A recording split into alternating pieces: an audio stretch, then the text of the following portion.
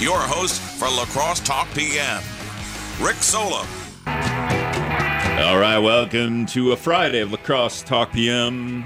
Never going to get used to this song because it's very cowboy-esque, and I feel like I bust through. So what should happen, Chergosky, is this: when we get the video, we're going to get video set up in here again.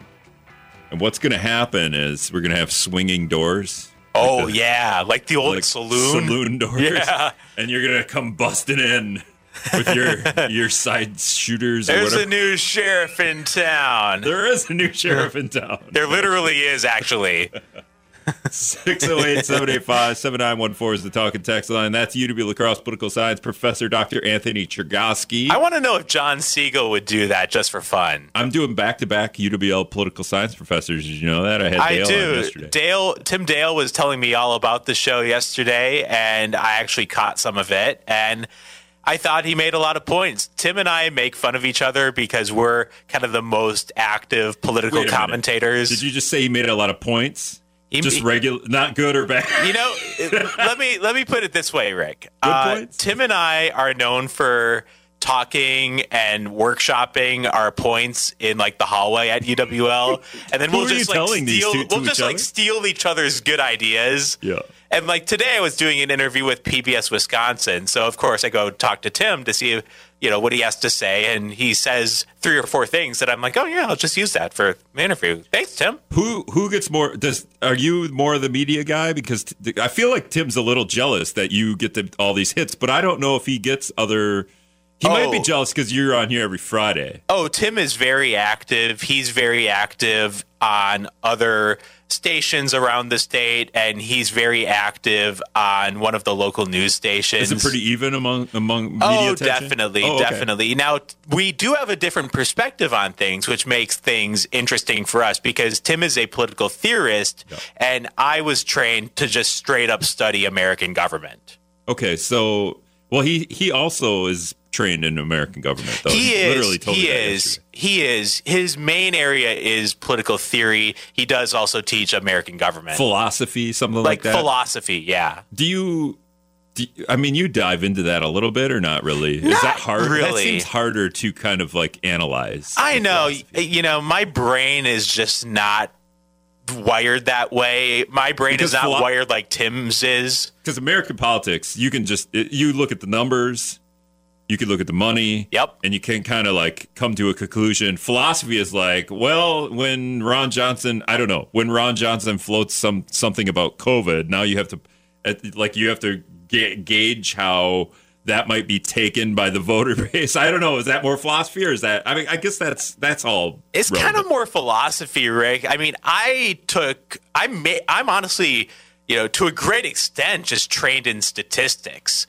Like that was a huge part of my education in political science. And so I've probably taken about a dozen statistics classes in college. So I'm mainly just a data guy, honestly. And Tim is more the big ideas philosophy guy. Okay, let's do this real quick because I have some of these numbers fresh in my head because I just did a podcast with William Garcia. Voter turnout here and 4 years ago. So last midterm, Scott Walker election versus Evers and Evers versus Michael. Voter turnout was 85% back in 2018, 80% here. When I was talking to people, it was like, oh, all these people are turning out to vote. 5% less. Now, the county clerk said that was a good turnout, 80%, but it was 5% worse than 4 years ago. Is it worse? Is that and why? And why was it? I mean, it's less, but I don't know. Worse is a weird word.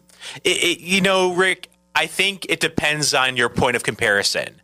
Is your only point of comparison 2018? And we're just saying, look, we will judge 2022 based on how it compares to 2018. Or do we look at midterm elections more broadly? Do we look at midterm elections over the past 30, 40 years? Exactly. If we look at midterm elections more broadly, this year was extremely impressive turnout. Now, if we do compare this election to 2018, then it is a dip. So it just depends on, do you take the broad sweep of midterm elections, or do you simply compare it to the previous midterm? And I didn't want to do that to Jenny because I didn't want her to be like, I don't actually have the 2014 numbers off the top of my head. 2014 was brutal, Rick. We by a long shot beat 2014. Do you know the percentage, though? Not off the top of my head, but it was one of the lowest midterms on record. Can we just do, was it 60%? Was it? It could have been. Yeah. It could have been. 2014 was pathetically low turnout. 2018 saw a massive increase in voter turnout, and then just a slight decrease.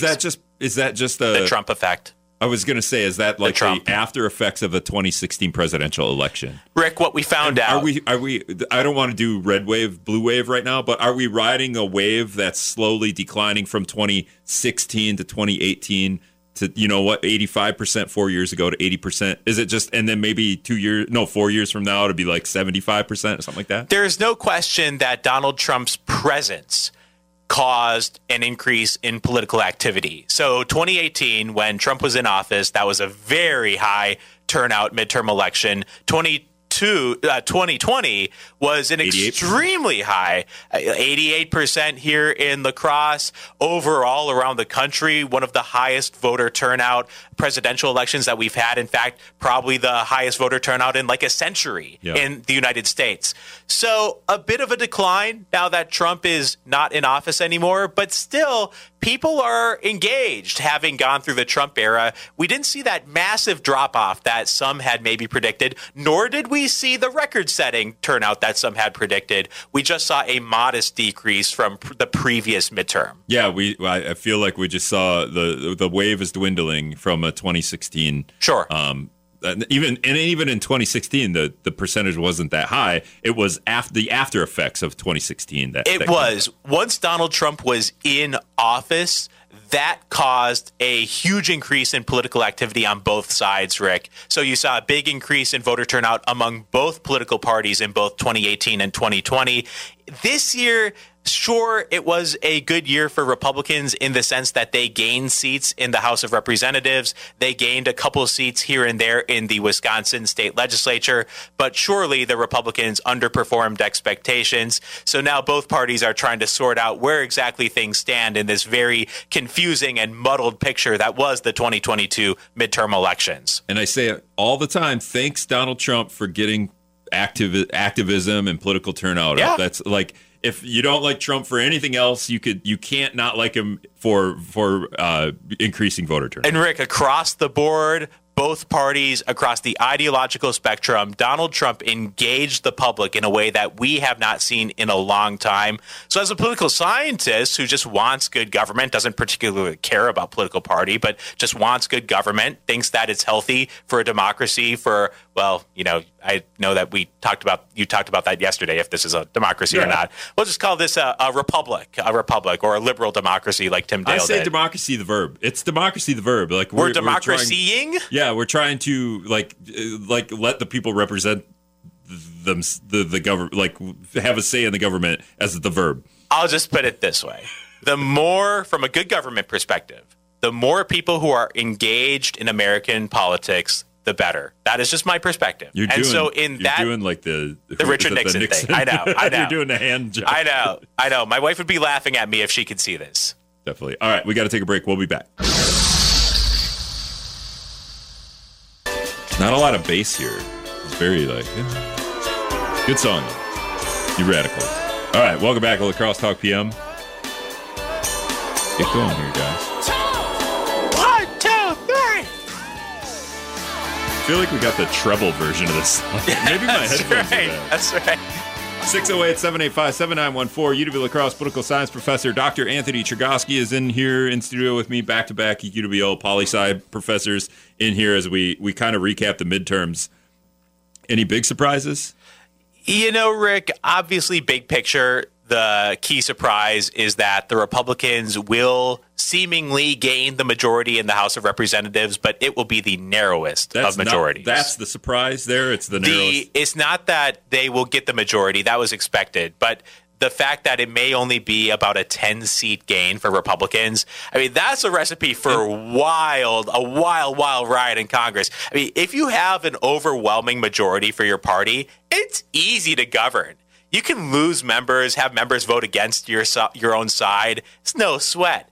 But let's say that you have like a 1 or 2 seat majority. You got to have all members of your party on the same page. You got to have everyone sticking together. Well, that's not easy to accomplish. And that's what we saw Republicans and Democrats last term when the Democrats held the House, right? Because the House would pass something like, we're going to cap profits for gas companies at whatever, and no Republicans voted for it. Exactly. That's the norm in the House of Representatives. The House of Representatives is highly partisan. Time after time, you see these party line votes where all members of one party vote one way, all members of the other party vote the other way.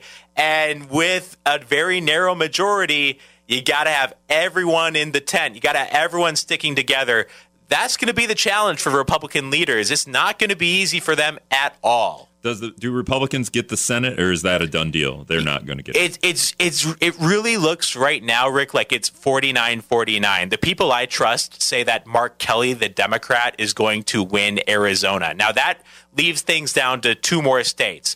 Georgia, which has this unique law where if you don't get 50%, then the top two candidates go to a runoff in December. It'd be great if every state had that, would you say? You know, there's something to be said for that, Rick, because what if no one gets a majority? Then isn't this a majority rules kind of system that we have? Except the Senate.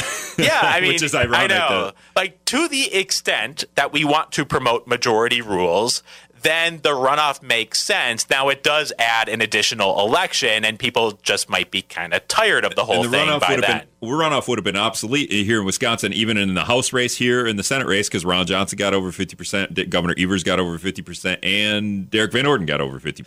That's exactly right, Rick. So when you look at the race for Senate, Ron Johnson got 50.5% of the vote.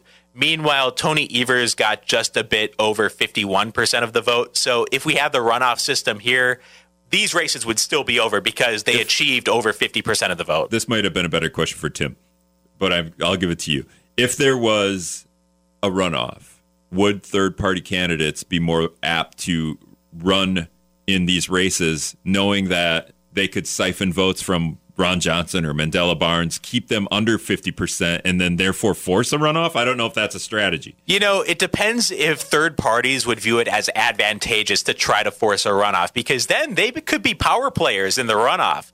Let's say that there's a third-party candidate that gets 5% of the vote in the first round of voting, and then you go to a runoff. Maybe the candidate who gets 5% endorses one of the candidates who makes the runoff, throws their support behind that candidate. That could actually swing the election for the runoff. So I don't know. It depends on the strategies of the third parties. Like you and Tim talked about yesterday, it depends on what exactly these third parties want to achieve. I thought Tim made a very good point when he said that a lot of times third parties, they're not in it to win it. They're just there to make a point. Like you talked about numerous marijuana legalization parties in Minnesota. I was railing against having federal offices legalize marijuana candidates on the ballot. That's their party name, some affiliation with legalized weed. And we've already done that. There's no reason for a U.S. House rep to run on legalized weed party because we've already done it. We've left it up to the states. Statewide races, we could see that. Can I selfishly talk about Minnesota a little bit? Let's do it. Minnesota's entire government now is democratically controlled. Okay, so marijuana is going to get legalized? Like it's going to be recreationally legalized? Absolutely, Rick. There was an interesting story that came out recently. Former governor of Minnesota, Jesse Ventura, says that Governor Tim Walz, fresh off Tuesday's vote that will send the DFL, the Democratic Party incumbent, to a second term. Well, Tim Walz told Jesse that legalizing marijuana will be one of the first things that gets passed by the incoming state legislature in Minnesota. As you noted, Rick, the Democrats have full control now of the state legislature. Tim Walz, the governor, was reelected. That clears the path for marijuana legalization in Minnesota. Does anything else happen off the top? You have some affiliation in Minnesota, so you might feel like you know some of this stuff. Does anything else really happen big that because the government has full control? Minnesota has a large budget surplus, just like Wisconsin does. Well, larger than it's like 9 or 10 billion. So it's a lot easier to figure out how to use the budget surplus when you have the same party controlling the legislature and the governor, as opposed to in Wisconsin, where we have an overwhelming Republican majority in both chambers of the state legislature. Now we have 4 more years of a Democratic governor, Tony Evers, $5 billion plus budget surplus in Wisconsin that had been just sitting there waiting for the election to happen because everyone wanted to wait and see what was going to happen in the election before we decided how to use the surplus. Both elections. Minnesota as well, Rick. Now the elections have happened. It's going to be a heck of a lot easier in Minnesota with unified government to figure out what they're going to do with that surplus. Are Republicans like, what happened? We just lost the Senate. Are they surprised they lost the Senate in Minnesota? I think so, Rick, because this was expected to be a pretty good year for Republicans. And so for them to lose control of part of the Minnesota state government would tend to come as a surprise, right? I mean, like that's kind of the opposite of how this whole business of the midterm election under a Democratic president was supposed to go. Well, I talked about it with Tim yesterday. We were supposed to see a red wave. We didn't see a red wave. And in fact, in Minnesota, we see a blue wave. More of a blue wave.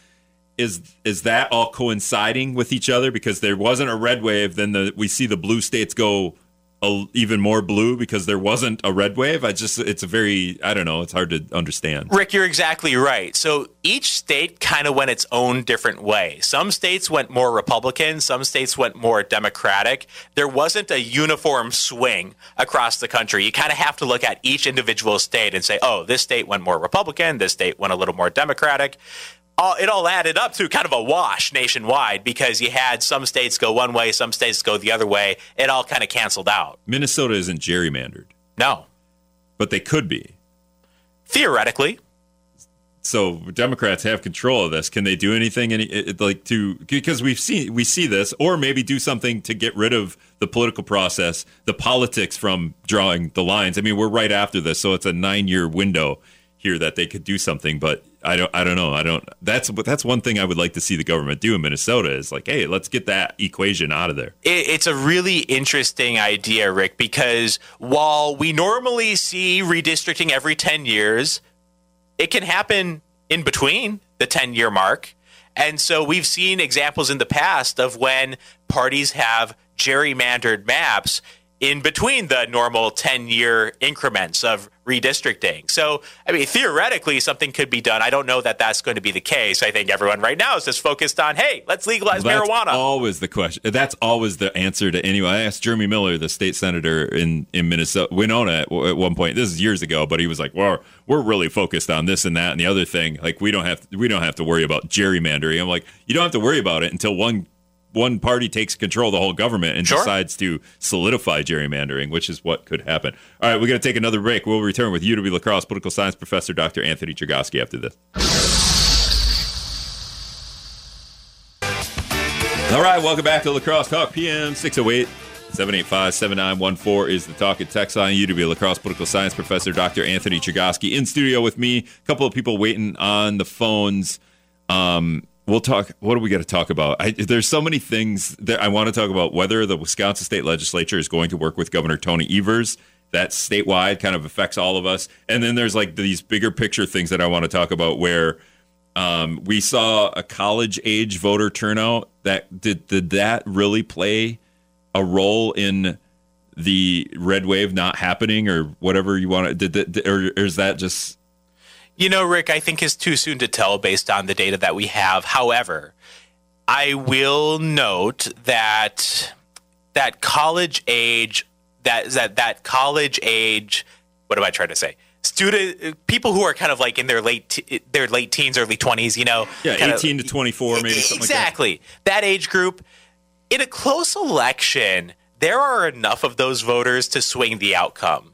So they don't tend to vote at high rates. Well, here's the thing: is that age group doesn't tend to vote. Sounds like they did vote quite a bit this midterm. Sounds like they're getting more engaged because I think social media, TikTok, Twitter, Facebook, Instagram is all becoming. The politics are leaking into there, and their eyes are seeing that, reading that, and therefore they're getting more engaged, and therefore the politicians are going to have to appease that base because that base is going to continue to get older and continue to vote. You are so correct about that, Rick. When I was talking to my students, they were seeing the ads on the social platforms that they use, like TikTok, Instagram, and Snapchat. They were seeing these political ads, and the campaigns in many situations were meeting the young people where they are instead of, say, advertising during Wheel of Fortune, where, let's just say my students aren't really watching that show. Yeah. Okay, so the ads were getting to them.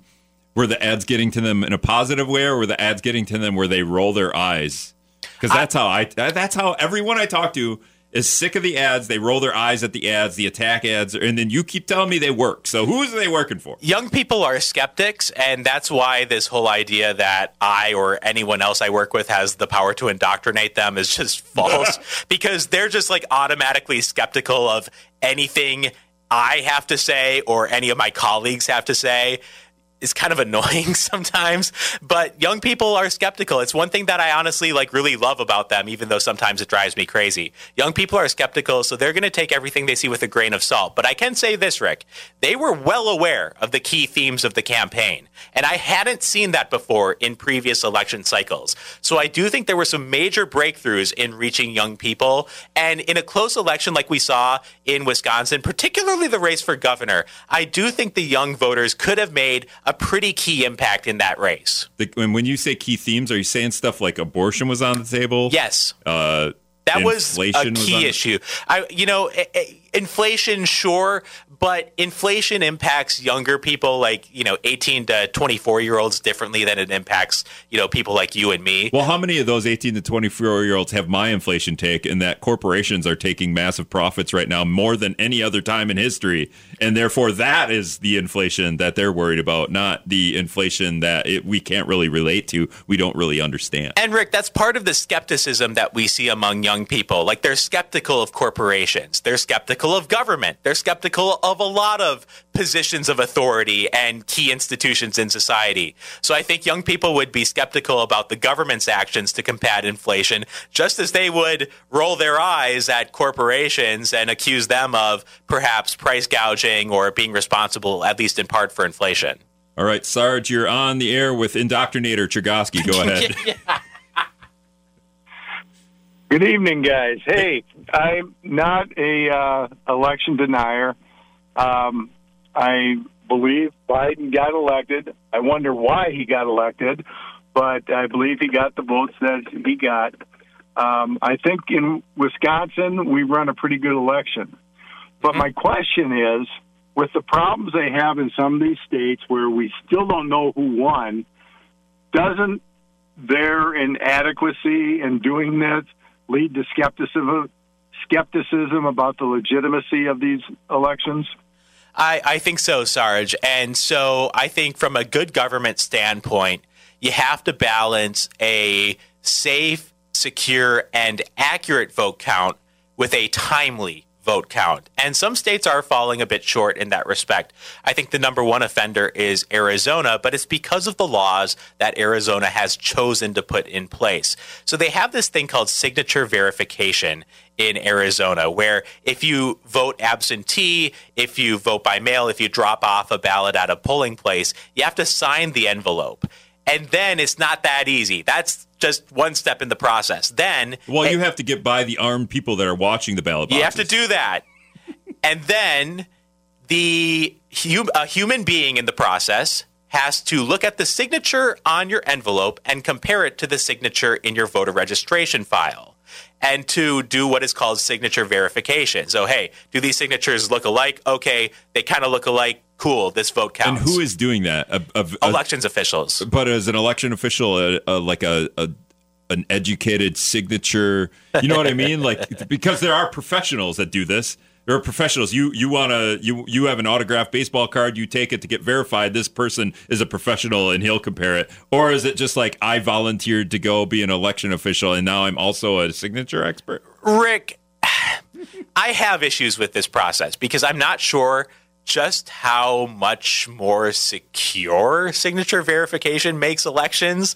How many fraudulent votes are we catching through this process? If you're filling out my ballot, you are illegally filling out my ballot, then you stuff it in the envelope, and then you sign my ballot with your signature on both the envelope and the ballot, and then put it in the box, pretending to be me. Nobody knows. Well, it would get caught, Rick. It would get caught in that situation because they would compare it with your voter registration signature that you filed when you did register to vote. So in that case, the fraud would get caught. Also, every time I write my signature and I think, oh, somebody's going to be looking at this to make sure it looks like my old signature, I get all nervous and I don't know how to do my signature anymore. Rick, that's why I do have issues with this process. So the question is, does the security enhancement provide enough benefit to justify the delay in the count? Yeah, I don't think it does. Yeah, right, because we're still unsure who won Arizona and anything, and right? to Sarge's other point, the other state that we're waiting on is Nevada. The pause there is because they predominantly vote by mail in Nevada, and you have to postmark your ballot by Election Day or on Election Day. So that means that the votes are still coming in. Literally 2 days after the mail. It all depends on the mailman, right? And today is a federal holiday, so the mailman isn't even working today. You got it. So the vote count is at the mercy of how fast the Postal Service works. All right, let's go to Joe on the phone. Joe, thanks for waiting. You're on with Chergosky. I wonder if the Postal Service ever gets tired of being the whipping boy. I mean, for everything. The guys are out there in the snow and the rain. I watch them slipping around on the ice. I mean, come on. Yeah, my driveway is 100 yards long. I don't want to get into the denialism or the issues. One of the things I want to point out is I really think that the adults and the politicians trying to make sure that their egos are recognized and their plans are the ones that are put forth. I think about 20 years ago, we went wrong with the children and telling them that they need to spend $45,000 on a college education, otherwise they're worthless to the world. And I also think that we're steering them in the wrong way now when we tell them it's okay to get an abortion as long as you don't want to start a family yet, and your career is more important than the child growing inside of you. And it's all up to you, and you got plenty of time for that later. Just feel free to have sex and kill the kid whenever you want to. I mean, 20 years later, we're going to look back at this and see how disgusted we are with it. That's the point I wanted to make. All right. Thanks for the call. $45,000 for 4-year college. That's like $10,000 a year. That's not all that much. I think UW schools are a little bit cheaper than that. Yeah. No. Even now, I think they are. Yeah. I mean, our students at UWL will make that back many times over in the added salary that they get. All right. But I do agree with the sentiment that there are so many compelling options that students can pursue aside from a 4-year degree. Yeah, you don't have to go to college. Of course not. You can just. Just look at the phenomenal work that Western Tech does, for example. Well, I have a nephew right now who's, I think, just in an apprenticeship with an electrician. He didn't right out of high school. That's what he's doing. I think that the promotion of apprenticeships that we've seen in Wisconsin is just a fantastic development. I will be jealous when he gets an electrician job and he's making X amount of money an hour, and then he might get jealous if I ever bring him in here and go, yeah, this is what I do. I have to just sit here and talk into a mic and actually make the other guy talk more because I don't know what I'm talking about. And you actually have to get down and dirty into this house and maybe get electrocuted a couple times a year to the point where it hurts. All right, we got to take a break. We'll be back. All right, welcome back to Lacrosse Talk PM. 608-785-7914 is the talk and text line. UW Lacrosse political science professor Dr. Anthony Chergosky in studio with me. He's not if we gave you a wireless mic, you would be pacing around because that's how we'd let you walk the whole building. I wonder how much room you would take. But pretty important story that come out on AP this week. A TSA found a handgun going through security at in Fort Lauderdale? Of course it's Florida. Is it a guy? Do we know if it's a guy? It's a Florida man. Florida man. November 8th, Florida man. So anyone's birthday on November 8th, that's going to be a Florida man story for you. Just Google Florida man and your birthday to find out your Florida man story. I have one as well. But bringing a handgun in through TSA. Pretty run of the mill. We have a U.S. House member in this district who's literally done that with one in the chamber. So everybody does it. Sure. I guess. But also he did that. That handgun was found inside a raw chicken. Not even just I don't even know how else. A raw chicken, a live chicken might have been more interesting, but raw chicken. So somebody brought a raw chicken through the like little conveyor? Sure. So was the raw chicken? We need more details. I want to here, know right? if it's like a laptop where you have to take the laptop out of your bag and put it in its own bin. With it, when it's a raw chicken, do you have to take that out of the bag and put it in its own bin? Now, La Crosse Airport Director Ian Turner sometimes listens to the show. Ian Turner, 608-785-7914. Everything you got on what I have to do. Otherwise, I'm bringing him on the show next week. I'm calling him up. I'm going to have him on the show. What I have to do when I bring a raw chicken, because as unexciting as it is another person brought a handgun through TSA. Happens all the time when it happens to a U.S. House rep here in the 3rd District. Apparently, according to TSA in this article, fresh meat, seafood, and non-liquid food items are permitted in both carry-on and checked luggage. So I can't bring shampoo, but I can bring a raw chicken? Can you imagine being seated next to the person who's got a raw chicken in their carry-on? What is that? And I do really want to know, if I'm carrying around a raw chicken. Or worse yet, like raw salmon or some like fish. I mean, and what do they bring the raw salmon and then have one of the people in the airplane like, Mike, can you microwave my salmon? And then the whole airplane smells like raw fish or microwave fish. But yeah, so if I'm bringing the raw chicken, okay, I'm like, how are you bringing it? Like, are you just carrying it in the grocery plastic bag that you bought it, or are you putting it in a duffel bag? In my head, for some reason, I have a raw chicken in a bowling bag. I don't know why, because it seems like it would be a little bit more sturdy. I have to carry it, so I have to be able to set it down. If I have it just in a plastic bag, it's going to. The plastic bag is going to leak everywhere. And it's going to leak, right? Yeah. It would have to be in multiple plastic bags and then in another bag. A bowling bag seems sturdy to me. It would stay upright because it's got that base on it. But yeah, this is thinking strategically about how you would bring a raw chicken through the TSA checkpoint. Yeah, Ian Turner, if you're listening, otherwise I'm calling you this next week, next Monday. Is the first thing I'm going to ask you is how do I have to take the raw chicken out? Like I have to take my laptop out of the bag? Do I have to set the raw chicken? And then what happened? How did the raw chicken go through the conveyor? Because once you take it out of the thing, then it's kind of touching the like who's eating a raw chicken that touches the conveyor belt at the airport? It's touched literally thousands, if not millions, of other people's luggage. It's the grossest thing ever. Why? And then why is this guy? And then what? It must have been X-rayed so they could see the gun inside. And then they X-rayed the raw chicken and saw a handgun inside. What happened then? Do we throw this guy to the ground? Do we just look at each other and like we need all the people at the Fort Lauderdale TSA to give us their accounts. This cannot just be, just a tiny little AP. This needs to have in-depth reporting. I need multiple sources. I need video. We need. We got to have the video because it will be on video. This is at the airport. So this is definitely on video. We do have a picture from Instagram of the chicken. So the chicken appears to have been in a plastic bag. Okay. Multiple plastic bags. So maybe the bag that the chicken came in. It looks very raw too. Oh, it does not look frozen raw. Like raw chicken to me. Raw chicken to me is raw is raw, right? Like it wouldn't be a frozen chicken would be a frozen chicken, but by the time I get it through the airport, this is not a frozen chicken. No, you can see from the picture. Raw. And then the gun itself is also in what appears to be a grayish plastic bag. So at least they did smart enough because they're going to eat the chicken later, apparently. Oh, yeah.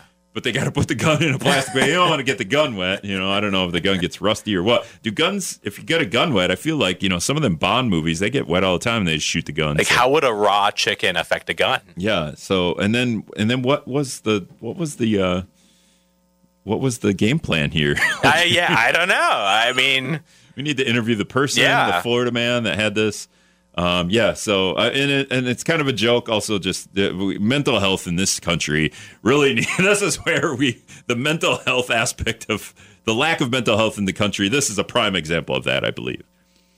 All right, I don't have any other takes from this. Ian Turner didn't call. I'm sad. It's too late in the day. It's a Friday, but he has before chimed in on La Crosse Talk PM on a Friday. What was the last time? Do you remember? You were just saying it. Yeah, Rick. So there was one time when we had an unruly passenger on an airplane. Remember, kind of during COVID, there were all of these reports of passengers who were misbehaving. They were angry about how they had to wear a mask, or they were just angry in general. And so there was one report where someone who was unruly was duct taped to their chair for the duration of the flight. And so we asked Ian Turner if you're actually allowed to bring duct tape through the TSA checkpoint? And he said, yes, you are.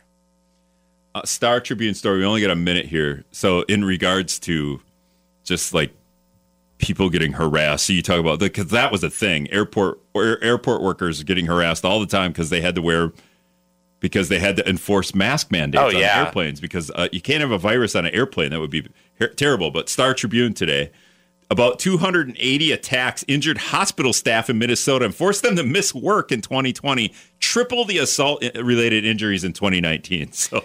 Yeah, just the hostility that's out there in society, Rick, it really worries me. Thankfully, we got through the election without any major issues. This is one number where we talk about we want the results of 2019, but also like maybe the 5-year average. You got it. All right. Thanks, everybody, for listening. Thanks, Chergosky. Thank you.